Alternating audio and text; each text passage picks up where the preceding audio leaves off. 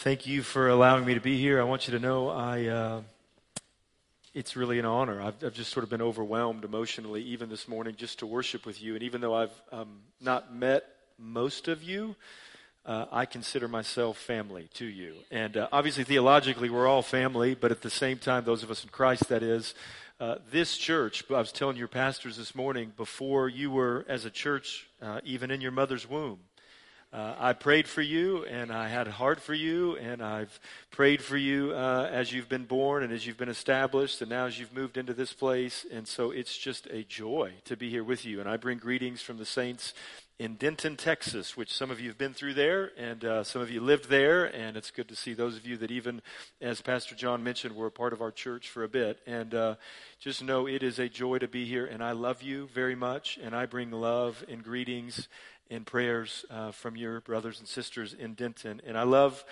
Pastor John very much. I know he said some good things about me, but let me just tell you, when he was there preaching to us in October, which I know is a rare occasion, so thank you for allowing him to come be with us and preach to our congregation. It served us so very well. But I learned, one of our elders now and deaconesses, they named their son after John. And it's like, well, I knew little John was running around, but then it wasn't until that Sunday when he came that they said that, and I thought, well, number one, I didn't know that. Number two, it makes a lot of sense. And you know, Haddon, I love your name, Haddon, but maybe we should have thought about John as well. So let me pray. Again, I'm eager to be with you. I know this is a lot, what we just read, not just in terms of its length, but also in terms of the force of what it is. And so let me just pray that God would minister to us as we just walk back through it and reflect this morning. And so, Father, we thank you so much that, as Pastor John said, you have not left us alone in the dark to try to understand who you are. You have revealed yourself to us, and certainly this revelation and this part of this revelation has given us something, a glimpse of you that we need. And so would you, by your Holy Spirit, as you've already been doing, would you minister to us as we reflect on what we've just read together? And would you change us? Would you release us from the evil one, from our own appetites and lusts? Would you reorient us in ways we need to be reoriented this morning, and that are beyond good preaching, they're beyond good singing, they're beyond man's ability. And so we're asking you, we're humbling ourselves and asking you by your Spirit now, as you have spoken to us, that you would change us by your words. We ask in Jesus' name. Amen. Amen. Well, I wonder, just sort of a thought experiment as we, before we sort of walk back through what we've just read, I wonder what you would think at a sort of foundational level that a person or a community of persons like a church would need if they knew that they were about to endure through a season of life, or maybe even an entire life, that was going to be difficult. That if someone knew, or a community of persons knew, that they were going to be fraught with temptation and suffering in the days ahead, what would be helpful to have for that journey? What would be helpful to know? What would strengthen one's heart? What would deepen one's commitment? What would form one's character in a way that would empower them to persevere in faithfulness? And I wonder if you think, there's many right answers we could come up with, I think, together if we went around and did that. But I wonder if the word vision comes to your mind. That in order for a person or for a group of people to persevere, and to persevere especially in the midst of great suffering or constant temptation, that what we need, what people need, is a glorious vision to base our life on. Because vision, of course, and not rules, vision transforms. Now, certainly instruction and rules that are connected to that vision are helpful, but it is vision what orients us toward hope. And I'm not talking about a sentimental hope. I'm talking about a hope that has hardened into perseverance and into resolve and into his revelation, as y'all, a year ago went through a sermon series on the first, part of it, leads to conquering. in the way that God speaks about it here in Revelation. And, I once had the privilege, I serve as a chaplain for one of the local universities on their basketball team, and I had the privilege of listening as their new head coach came in and addressed his team for the first time. I'd been a part of the program for about 8 years, and so when he came in, he asked me to come be there. And being a wise coach who understands how humans work, the first thing that this coach did when he gathered his team was to provide them a compelling vision for them as a group to orient their life around. The team, in the years previous to him, the 5 years leading up to him coming in, they had lost any sense of a unified, compelling vision for a group. And of course, they had begun to perish as a team, as a program, because of it. And what this coach intuitively understood, not least because I think he walks by the Spirit of God, what he tapped into, though, in this initial meeting, is that the human heart is motivated, we might even say controlled, by vision. Now, some people are motivated and controlled by a financial vision. Others are motivated and carried along in life by a social vision or a political vision or a patriotic vision. Others are compelled by a vision of achievement or of status or of power or of beauty or of comfort or of service. Or we could just keep going. And certainly this isn't static, right? I mean, that at different moments and seasons, we're all motivated by different things and even sometimes multiple things at the same time. But what this coach tapped into in this initial meeting is that all of us, including those 12 players there in that locker room, we live our lives captivated, compelled, and controlled by some vision, some revelation of what life is all about. And whoever is at the center of our vision is the Lord of our life, is the person or the thing that we worship. And so after personal introductions, the coach stood up and he shared this compelling, glorious vision for the team to orient themselves around for the rest of their days together as a team. Because what he knew as he stepped in that day, he knew the days ahead were going to be tough.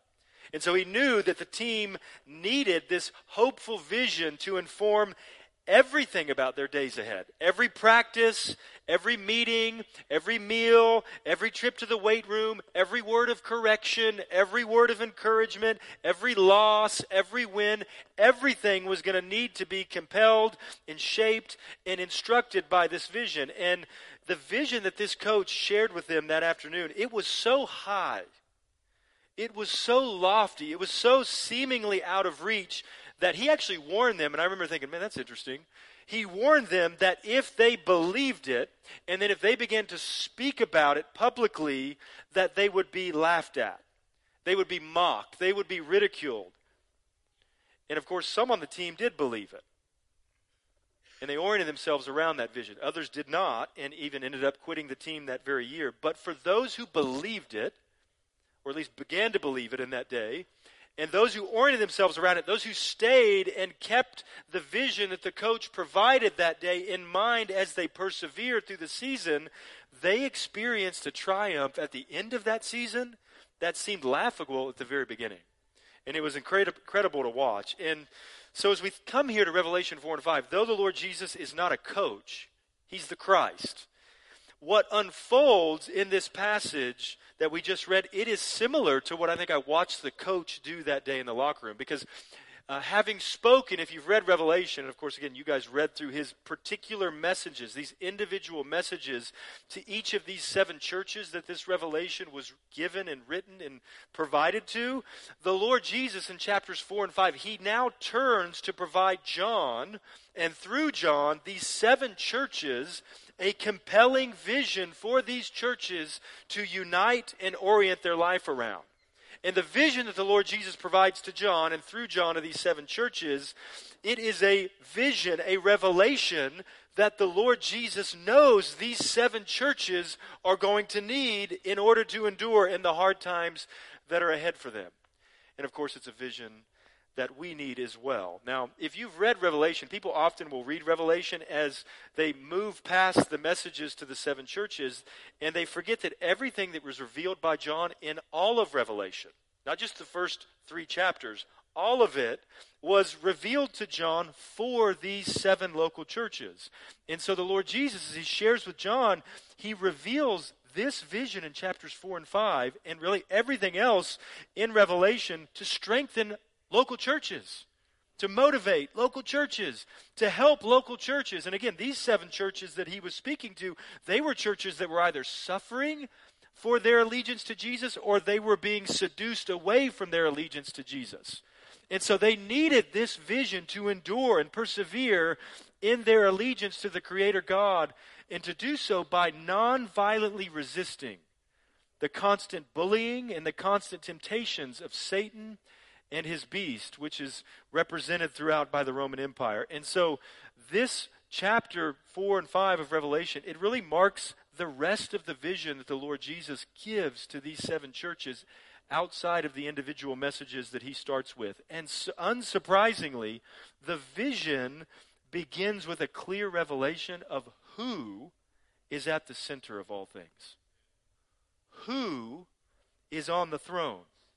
And it invites us, compels us actually, if we have eyes to see and ears to hear, to ask ourselves, what vision is motivating and controlling our lives?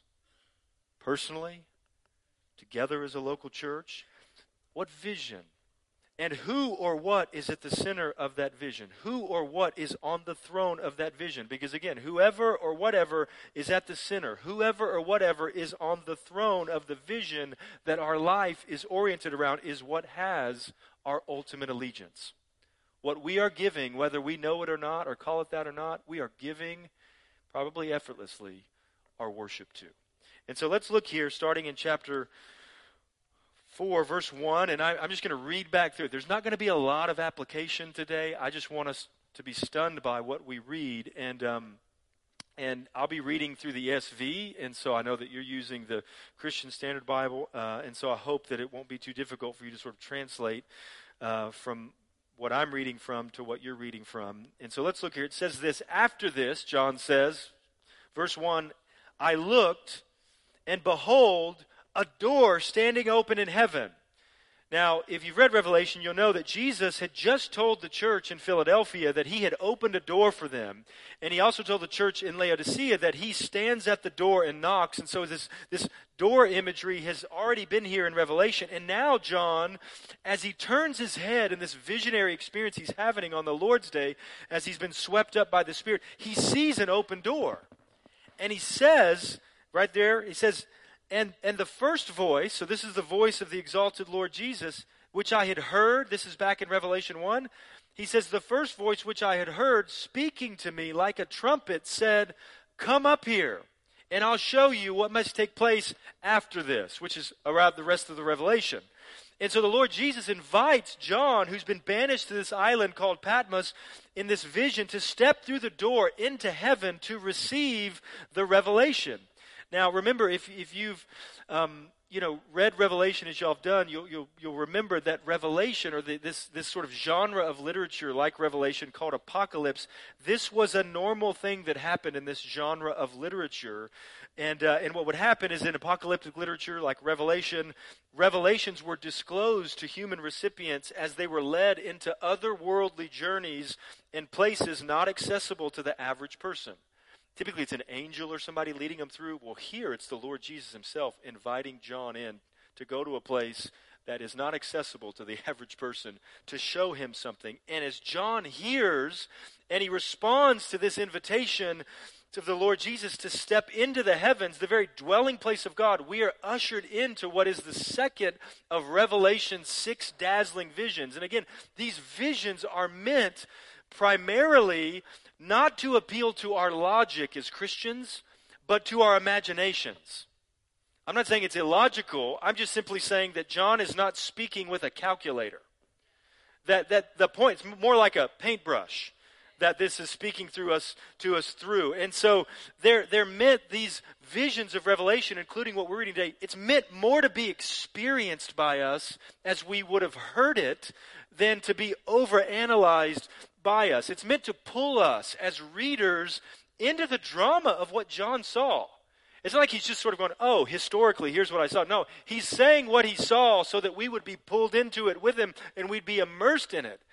And that's why I'm not going to give very much application, because I hope as the Spirit of God leads us along, we would just be immersed in this vision that the Lord Jesus led John into. Look at verse 2. He says, "At once I was in the Spirit, and behold, a throne stood in heaven, with one seated on the throne." So as John is being led by the Spirit here, he walks through the door of heaven, and the first thing he sees is the throne of heaven. And the one seated on the throne, God himself. And this throne and the one seated on it, if you read through Revelation, it is at the center of the entire Revelation, which is why it's mentioned in Revelation more than 50 times. It talks about the throne. It dominates this vision that John receives to share with these churches. And again, if you remember from your sermon series a year ago, in John's message, or rather the Lord Jesus' message to the church in Laodicea, Jesus promised those Christians in that church who conquered that they would sit on the throne that he himself shares with his Father. And here, as John walks through the door of heaven, he sees that throne and the God seated on the throne. Now, can you imagine? No. You cannot, which is why this is written down for us. And here's what John does. Just like he did in describing the Lord Jesus in chapter 1 of Revelation, John, he echoes language from the prophets before him. Prophets like Ezekiel and Isaiah and Daniel and others who themselves had received a vision of the throne room of heaven. He uses their language to describe what he saw. So it's like a GIF or a GIF. GIF? Anyway, what he does is he takes an older conversation or an older sort of statement, and he enters it into a new conversation like we do with GIFs. We take this and we put it into a new context, and the old thing speaks afresh into a new conversation. This is what he does here, is he grabs this language from the prophets and he borrows it, but he doesn't just actually borrow it, he actually transforms the language and the metaphors that they used as he tries his best. He's trying to articulate afresh to these churches what? The raw beauty and the overwhelming glory of what he saw and heard as the Lord Jesus led him into this throne room. And look at verse 3 as he tries to use this language to explain it. He says, "And he," speaking of God, "he who sat there on the throne, he had the appearance of jasper and carnelian," which were these beautiful precious stones. "And around the throne was a rainbow that had the appearance of an emerald." And again, I don't think we're meant to take the rocks and go, "Oh, this is what God's like." The point is, he's using the rocks and the colors to describe splendor. Some of the images that the prophet Ezekiel even used, he's using these images, and they're meant to overwhelm us. Even as we hear them today, they're meant to stun us with the beauty, the sense of majesty, the awe of God. And then he says in verse 4, he says, "Around the throne were 24 thrones, and seated on the thrones were 24 elders," perhaps representing the 12 tribes of Israel and the 12 apostles. Some think that. At least it seems is that these elders are the representation of all the people of God, Jew and Gentile together. And they're meant to be exemplars for these 7 churches, these elders, pictured throughout this Revelation. And there they are. They're clothed in white garments, John said. They had crowns, golden crowns on their head. So again, as these elders are serving as an example and a model for the people in the 7 churches, they're wearing the clothing and the crowns and are sitting on the thrones that John promised in his messages to the 7 churches that they would receive, those who conquer. And then in verse 5 it says, "From the throne," again, let this overwhelm your senses. "From the throne came flashes of lightning, and rumblings and peals of thunder, like what happened on Mount Sinai. And before the throne were 7 torches of fire burning, perhaps like a menorah burning, which are the 7 spirits of God." And the 7 spirits of God that are first seen in Revelation chapter 1, they're either 7 angels who serve God in a unique and symbolic way, or they're a symbolic way to talk about the one Spirit of God. 7 being this number of fullness to talk about the Holy Spirit who's at work in the world. But here John sees him again in verse 6, and he says, "And before the throne there was, as it were, a sea of glass like crystal. And in Jewish theology, the sea often represented this untamed part of creation where evil and chaos came from. And yet, the picture here is that in God's presence, just as it'll be in new creation, the sea is completely calm. It's so calm that it's like glass, like crystal. There is not a hint of evil. There's not a hint of chaos in the presence of God. Again, the imagery is majestic. And then John says, and around the throne, on each side of the throne, are 4 living creatures, full of eyes in front and behind. And the first living creature is like a lion, and the second living creature like an ox, and the third living creature with the face of a man, and the fourth living creature like an eagle in flight. And this is where a lot of people are like, I'm out. Some of those colors I understood, but then we get here, it's like, eyeballs going everywhere, I'm out. But these 4 living creatures, again, if you've read the Old Testament of the Bible, they're mentioned with slightly different descriptions over and over again in Scripture. Ezekiel mentions them, Isaiah mentions them, even religious texts from other religions throughout the ancient Near East mention them as well in their literature. And these creatures, at least in the particular way that John describes them here, they seem to be representatives of all creation. So you look there, you've got one that's representing the wild animals, a lion. You've got one that seems to be representing domestic animals, the ox. You've got one that's representing the birds. You've got the eagle. And then you've got, of course, human beings. You've got one representing mankind. And what John pictures, or sees rather, is that these living creatures, not cute, half-naked, plump children with harps on a cloud, these living creatures are the angelic beings who represent but also lead all of creation in unceasing worship in the sanctuary of heaven. And you look here in verse 8, it says, and the 4 living creatures, each of them with 6 wings, are full of eyes around and within, and day and night they lead in worship, and they never cease to say, holy, holy, holy, holy, just in case we miss it, is the Lord God Almighty, who was and is to come, or is coming. And church, this is the same song sung to the same holy God that we see throughout Scripture. And yet something else is going on here. It's interesting to know that the Greeks and the Romans, they used this same language to talk about their chief god, Zeus. And they would chant and sing, Zeus was, and Zeus is, and Zeus shall be. And yet, here the God that John sees on the throne, the one true God being sung to in the heavens, is the God who was, who is, and not shall be, but who is coming. That's different. And so there's a sense here, and we'll talk about it more in a moment, these songs are not just beautiful, they're confrontational to the worship on earth that the neighbors of these churches are inviting them and tempting them to step into themselves. And then in verse 9 it says, and whenever the living creatures give glory and honor and thanks to him who's seated on the throne, who lives forever and ever, by the way, the 24 elders, comes back to them, they fall down before him who's seated on the throne, and they worship him who lives forever and ever. And you think, well, that makes sense. Well, it does in one way, but typically in Jewish synagogues and in Christian churches, the elders and others would stand to pray, not fall on their face to pray. So this scene that John sees of these elders falling down on their face before God in response to the 4 living creatures' praise, it would have been striking to John and to these 7 churches, because the image would have made the intensity of the worship of God in the throne room of heaven palpable for them. It's so intense. You elders that normally stand in the church on earth to pray, you cannot stand.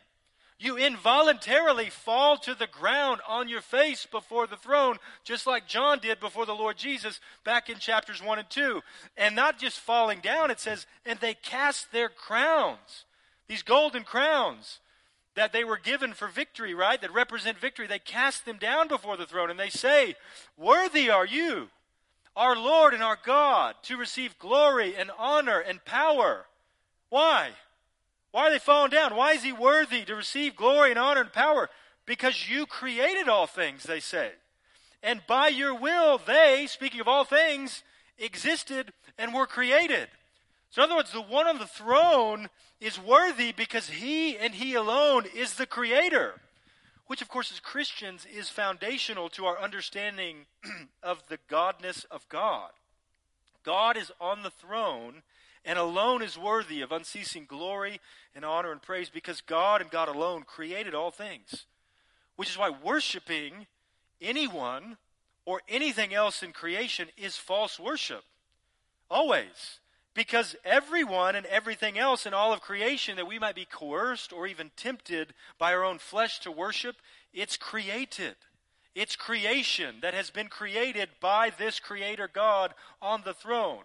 And of course, again, the elders worshiping the Creator God in the way described here, it's hard for us to sense, but it's key for us to grasp that it is confrontational to the worship that these Christians in these 7 churches saw happening in their cities and neighborhoods every single day, just like us. In other words, the vision John sees of what's going on in heaven, which is hard for us to feel because we're so removed from it, it was graphically countercultural for John and for these 7 churches. Because in the worship that carried on night and day in the temples and in the streets and in the parades and in the homes of the neighbors that they lived among, what was happening there that they would see as they passed by it on the way to the marketplace, on the way to school, on the way to work, what they would see is people falling down and laying their crowns at the feet of other gods.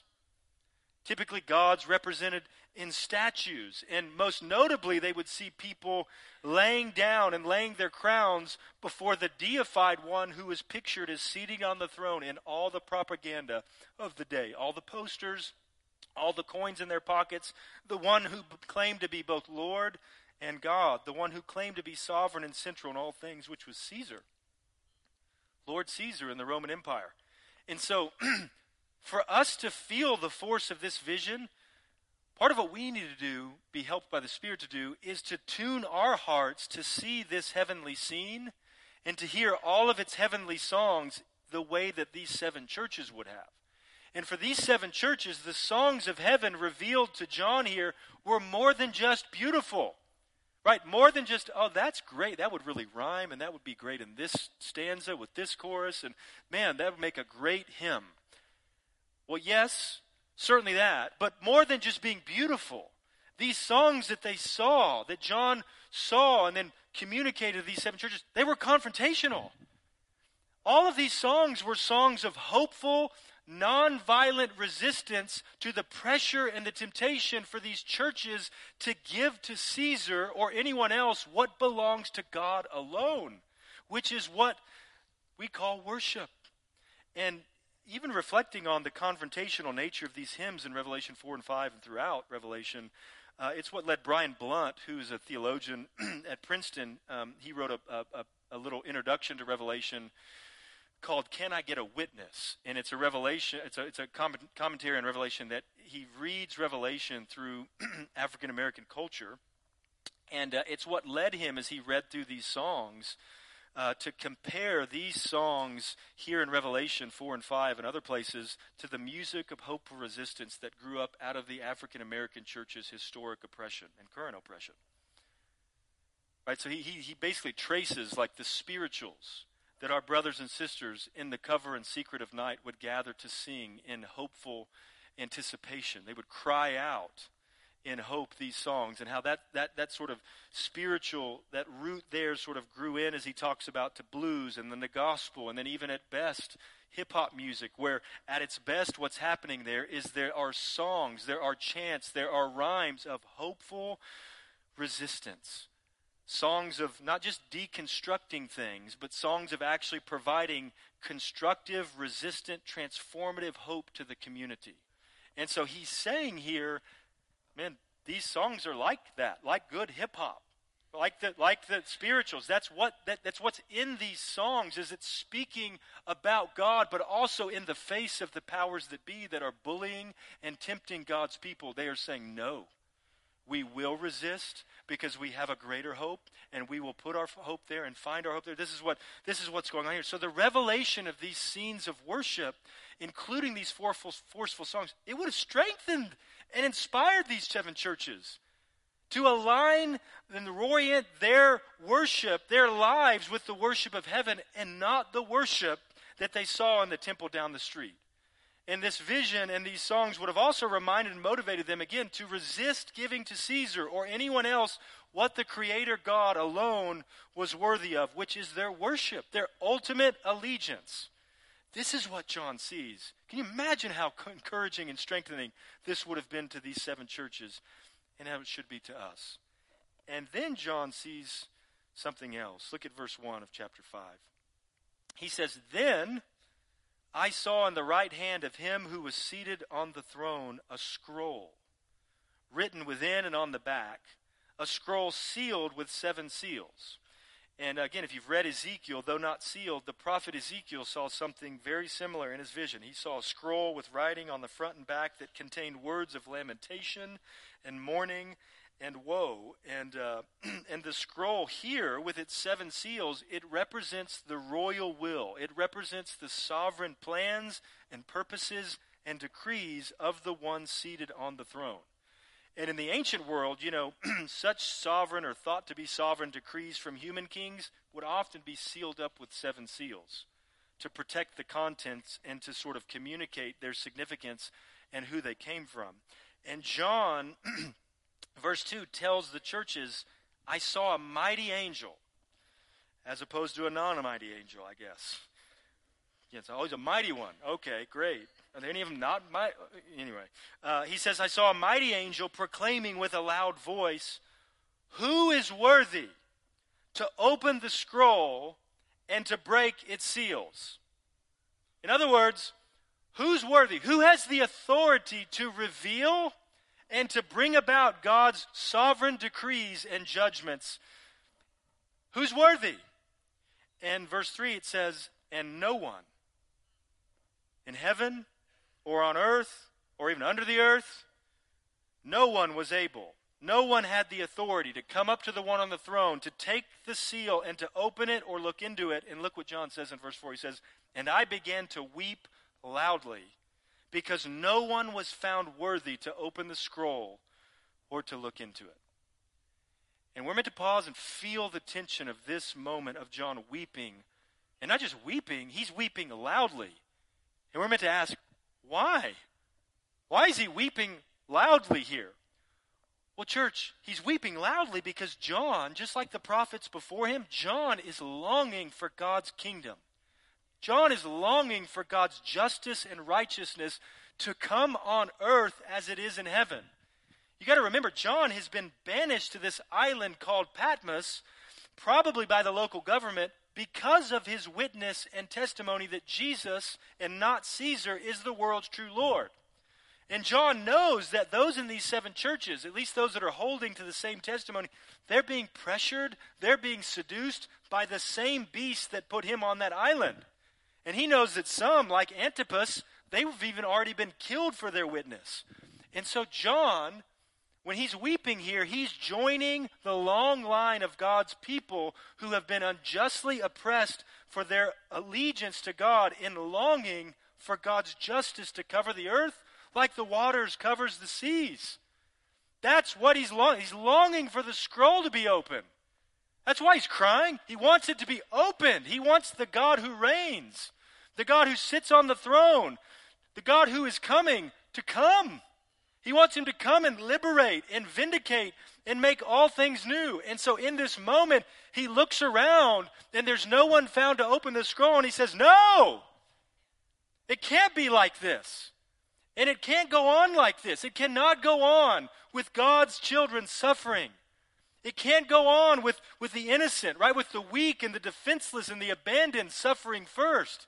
It can't go on with the powers of this world thinking that they're invincible, that they can just do whatever they want to do with God's children. They can just kick them in the teeth again and again and again. They can just use them for political means again and again and again. He's looking around and going, "No, why, Lord? And how long will you allow your people and your creation to suffer so much? And of course, John knows there's no cheap answer to these questions, which is why he's looking around and saying, there's got to be somebody that can open the scroll so God's kingdom will come and so that his will can be done on earth as it is in heaven. And just as a side note, one of the ways I think we gain clarity about what vision is motivating and controlling our lives personally or as a congregation is by looking at our tears.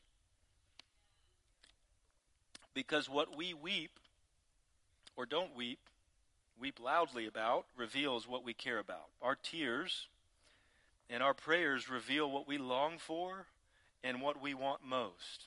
And so it's a helpful thing to think about together. It's like, what do our tears, what do our laments tell us about the vision that's dominating our hearts? And part of what John exemplifies for us here is that the heart cry that's to be at the center of our vision, the heart cry that compels our tears and our prayers as God's people, is the very Godward heart cry that the Lord Jesus himself taught us, which is, Father in heaven, your kingdom come. Your will be done on earth as it is in heaven. And even for our congregation, we've just tried to make this heart cry more central in our life together, even as we think about our brothers and sisters around the world today in North Korea and in Somalia and in Afghanistan and in Pakistan and in all of these places where even just these past few weeks, Open Doors has released the top 50 worst places to be a Christian because of violence, because of pressure, that when we think about our lives in this world and what we want most, we're thinking about God's kingdom coming, and we're thinking about our brothers and sisters. And like John, we're weeping with them and for them as he models for us here. But then look there in verse 5. John says, while he was weeping, one of the elders said to me, weep no more. Behold, the Lion of the tribe of Judah, the root of David, has conquered so that he can open the scroll and its 7 seals. Beloved, this is the gospel of this revelation. This is the good news of this revelation that John, and through John, these 7 churches receive from the elder. He's there, he's weeping, and then he comes, I don't know if he puts a hand on his shoulder or what, but he says, weep no more, because there is one who's worthy. There is one who has the authority to reveal the scroll. He says, take heart, the Lion of Judah, the root or the branch of David, he has already conquered. He's already won the victory. So he can open the scroll. And again, if you think about the Old Testament, the imagery of the Lion of Judah, it's from Genesis 49 and other Old Testament writings, or the root or the branch of David. It's imagery from Isaiah 11 as well as Jeremiah and Zechariah. And both of these images were used in the Old Testament to refer to a Savior King, a faithful King of God, a Christ that God promised to his people he would raise up from the line of King David, which was Israel's greatest king. And of course, the testimony of Scripture, particularly Matthew, Mark, Luke, and John, is that Jesus is the Christ, that he is that faithful Savior King. And so this elder interrupts John's weeping and says, the Lord Jesus, the Lion of Judah, the branch of David, he's worthy. He's conquered. He's won the victory. And because he did, he and he alone is worthy to open the scroll. And then John, upon hearing this gospel, in the middle of his weeping, he turns and he sees something as dramatic as I think it is surprising there in verse 6. Look at verse 6. It says, and between the throne and the 4 living creatures, and among the elders, I saw a lamb standing as though it had been slain or slaughtered, with 7 horns and with 7 eyes, which are the 7 spirits of God sent out into all the earth. So again, John turns and he sees the one that the elder is talking about. But instead of seeing a lion, he sees a lamb. He sees a lamb that had been slain, but who is alive again. And so in other words, what the imagery seems to be communicating to us is the way that the lion, The way that the root of David has conquered is not like the beasts of this world conquer. Not by military violence, not by oppression, not by a domination. The lion, the branch of David, has conquered like a lamb. A Passover lamb who has been slaughtered. He has conquered through loving self-sacrifice by holding fast to his allegiance and his witness to the one on the throne, even to the point of death, even death on Caesar's cross. And so that's why, even as John said in chapter 1, Jesus is the faithful and true witness. He's the one that in our witness we follow, his witness. And though slain, this lamb, church, now stands. Because God raised him, and God vindicated him in his courtroom. And now he is the lamb that is filled with power. That's what those 7 horns represent. Throughout the Bible, a horn is representative of power. And 7, that number 7 is representative of fullness. And so he within himself has the fullness of power. And not just power, but wisdom, these eyes that are symbolic for wisdom and knowledge. And so the image here is that this lamb who was slain is the lamb who shares the same spirit, the same power and wisdom with the one on the throne. And he, the Lord Jesus, is a lamb that, just as he said he would, he's been given all authority by his Father. Remember Jesus at his trial? Why they killed him, actually, is he said, "Are you the Christ?" And he said, "Yes, I am. And you will see me coming in the clouds to my Father to receive power and authority." And right here, we see it happening, just like he said. And it says in verse 7, "And he, the lamb, he went and took the scroll." Think about this. He took the scroll from the right hand of him who was seated on the throne. And when he had taken the scroll, think about this, the 4 living creatures and the 24 elders who were worshiping God, they fell down before him, before the Lamb. And each of them, they had their harp and their golden bowl, these instruments of worship, and of course the full of incense, which were the prayers of the saints. And they sang in worship a new song, saying, "Worthy are you, the Lamb, to take the scroll and to open its seals." And again, why? Why is he worthy? "For you were slain. You were slaughtered, and by your blood you purchased," or you ransomed, "people for God from every tribe and language and people and nation, and you have made them a kingdom and priests to our God, and they shall reign on the earth." Church, this is an amazing thing. That the 4 living creatures and the elders worship the Lamb. They worship the Lord Jesus the same way, with the same intensity that we saw them worship the one seated on the throne. They worshiped him as they worshiped the one seated on the throne. And they declare, like God's people have always done when he's done some new act of deliverance, they declare with a new song this new thing God has done through this Lamb to make him worthy to take the scroll and open it. He was slain.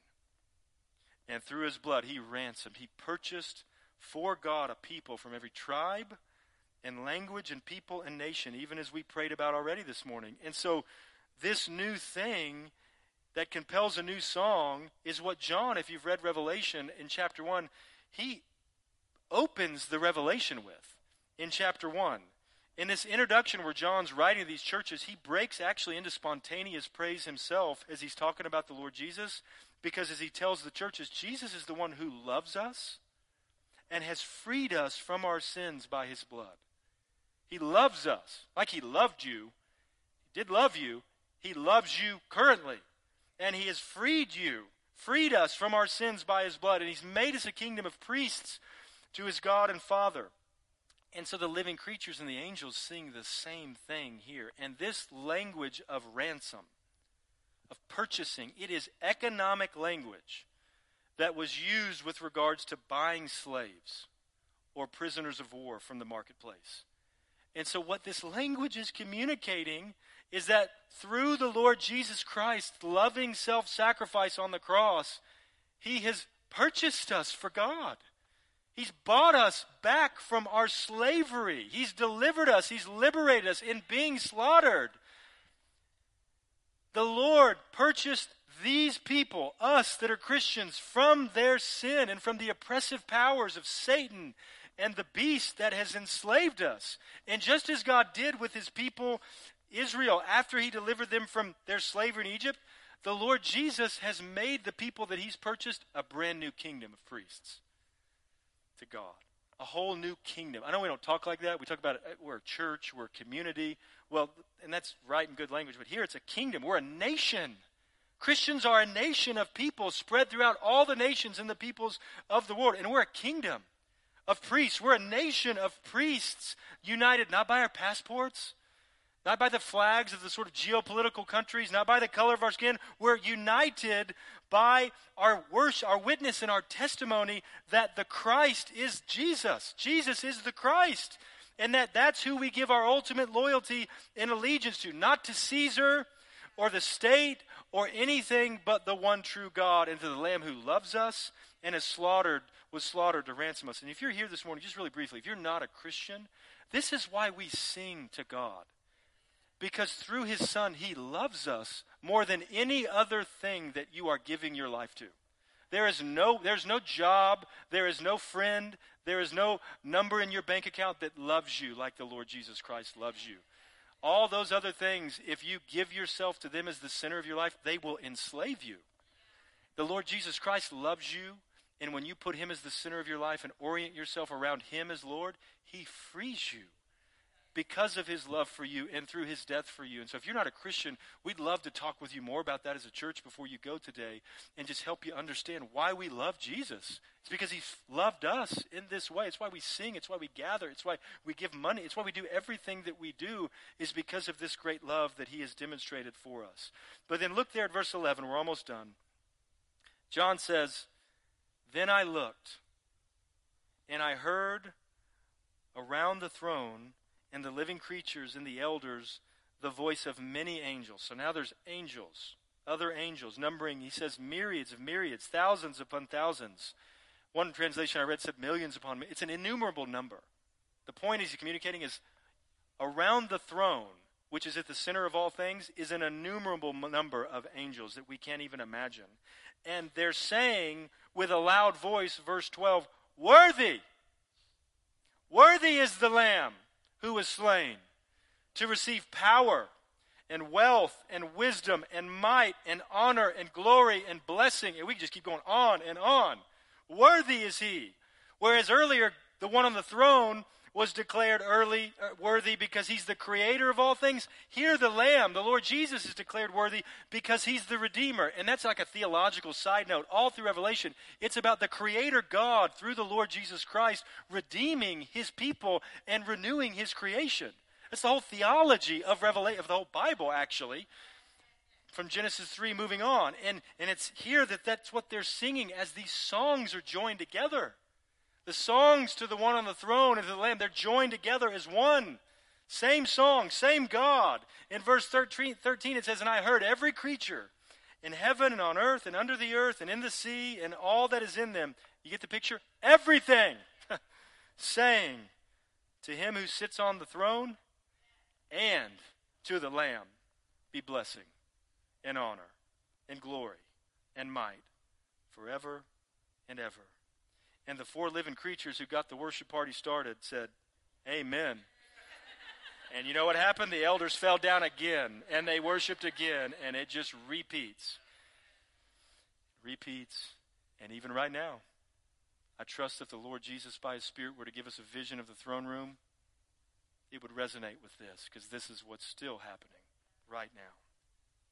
As the four living creatures continue to lead out. So family, you could take a deep breath. That's a lot.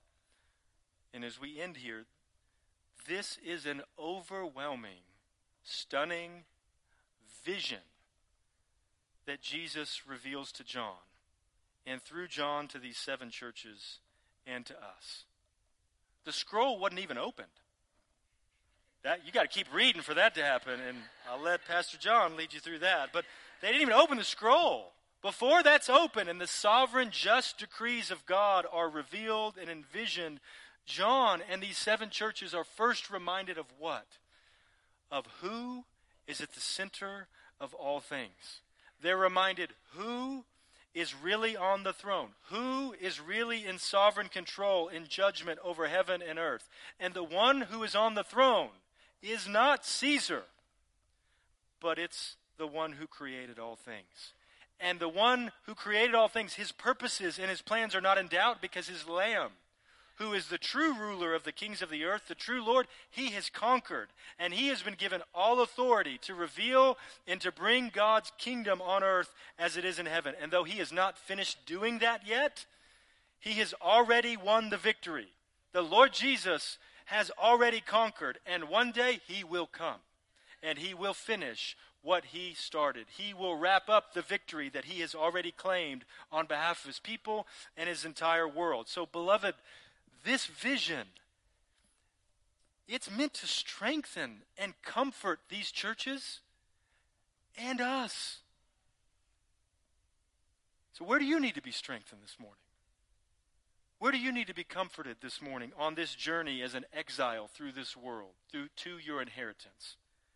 Because what this teaches us is that regardless of the headlines of the world that are nonstop, if you have not noticed, good news is we can just look at all the headlines from all of the world now because of technology and be extra overwhelmed like no other generation in history has been able to be. So they don't stop. And not just the headlines of the world, the headlines of our own lives.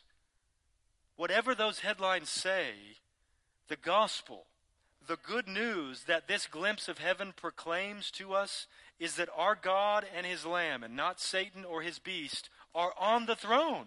And despite all the chaos, despite all the pain, despite all the suffering, despite all the anxiety, despite all the loneliness, despite all the depression, despite all the injustice, despite all the seduction and all the scariness that we experience in this world, in this wilderness, our God reigns.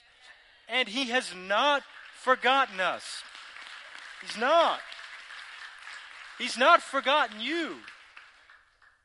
And he loves you. And he is totally committed to leading you, to leading me, to leading his people safely home by his Spirit. And you know, the struggle, if you want to keep reading Revelation, the struggle throughout the rest of it can be pictured really as a struggle between these two thrones, the throne of God and the throne of Rome, which is representative of the throne of Satan. And the key question throughout Revelation, which demands an ongoing decision from every Christian, every person, is will we follow and orient our allegiance, our vision around the beast or the Lamb? And that brings us back to that original set of questions that we began with this morning. What vision, what revelation is motivating and controlling our lives? And who or what is at the center of that vision? Who or what is on the throne of our relationships, of our aspirations, of our tears, of our calendars and bank accounts and decision making and all of it. What we do with our phones, what we look at on our computers, what we say with our mouths or our thumbs, what we listen to with our ears, what we filter our circumstances through. Who or what is the orienting center, the vision and the center of that vision that we are giving ourselves to as a people? And family, the invitation that we're re-invited into today is to align our lives and to join our voices to this vision that Jesus showed John. The invitation is to reorient our lives and our testimonies, both collectively and personally, around the one on the throne and his Lamb, and to do so knowing that there is no one who loves us, and there is no one who is worthy of our allegiance and affection and worship and very lives, if it would cost us that, but our God and his Lamb. And so, Father, we pray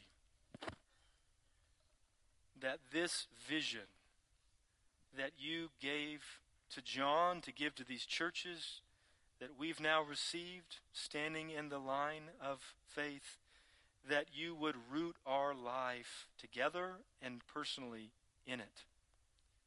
And where we have lost our orientation around you in certain areas of our lives, where we're tempted a certain direction or where we've just been discouraged in a certain direction, that is not the direction that this vision points us toward, to look to you in hope and to know that you're ruling and reigning and that you love us, would you recenter us? Like right now. Would you begin to recenter us and reorient us? And as we already prayed earlier, would you forgive us? Where we've given ourselves to other visions, other gods. Like we've laid our crowns and we've fallen on our faces and we've shed our tears for other gods that aren't real. Forgive us. There's no God like you. There's no Lord but the Lord Jesus Christ, who loves us and who gave himself for us. And Lord Jesus, we love you. We thank you that you were slaughtered, that you ransomed us, and that you were raised from the dead, and that you now sit at the right hand of your Father, and you are bringing the kingdom to completion. And until the day that you do, give us all that we need to persevere faithfully in allegiance to you and no other, we pray. In your name, amen.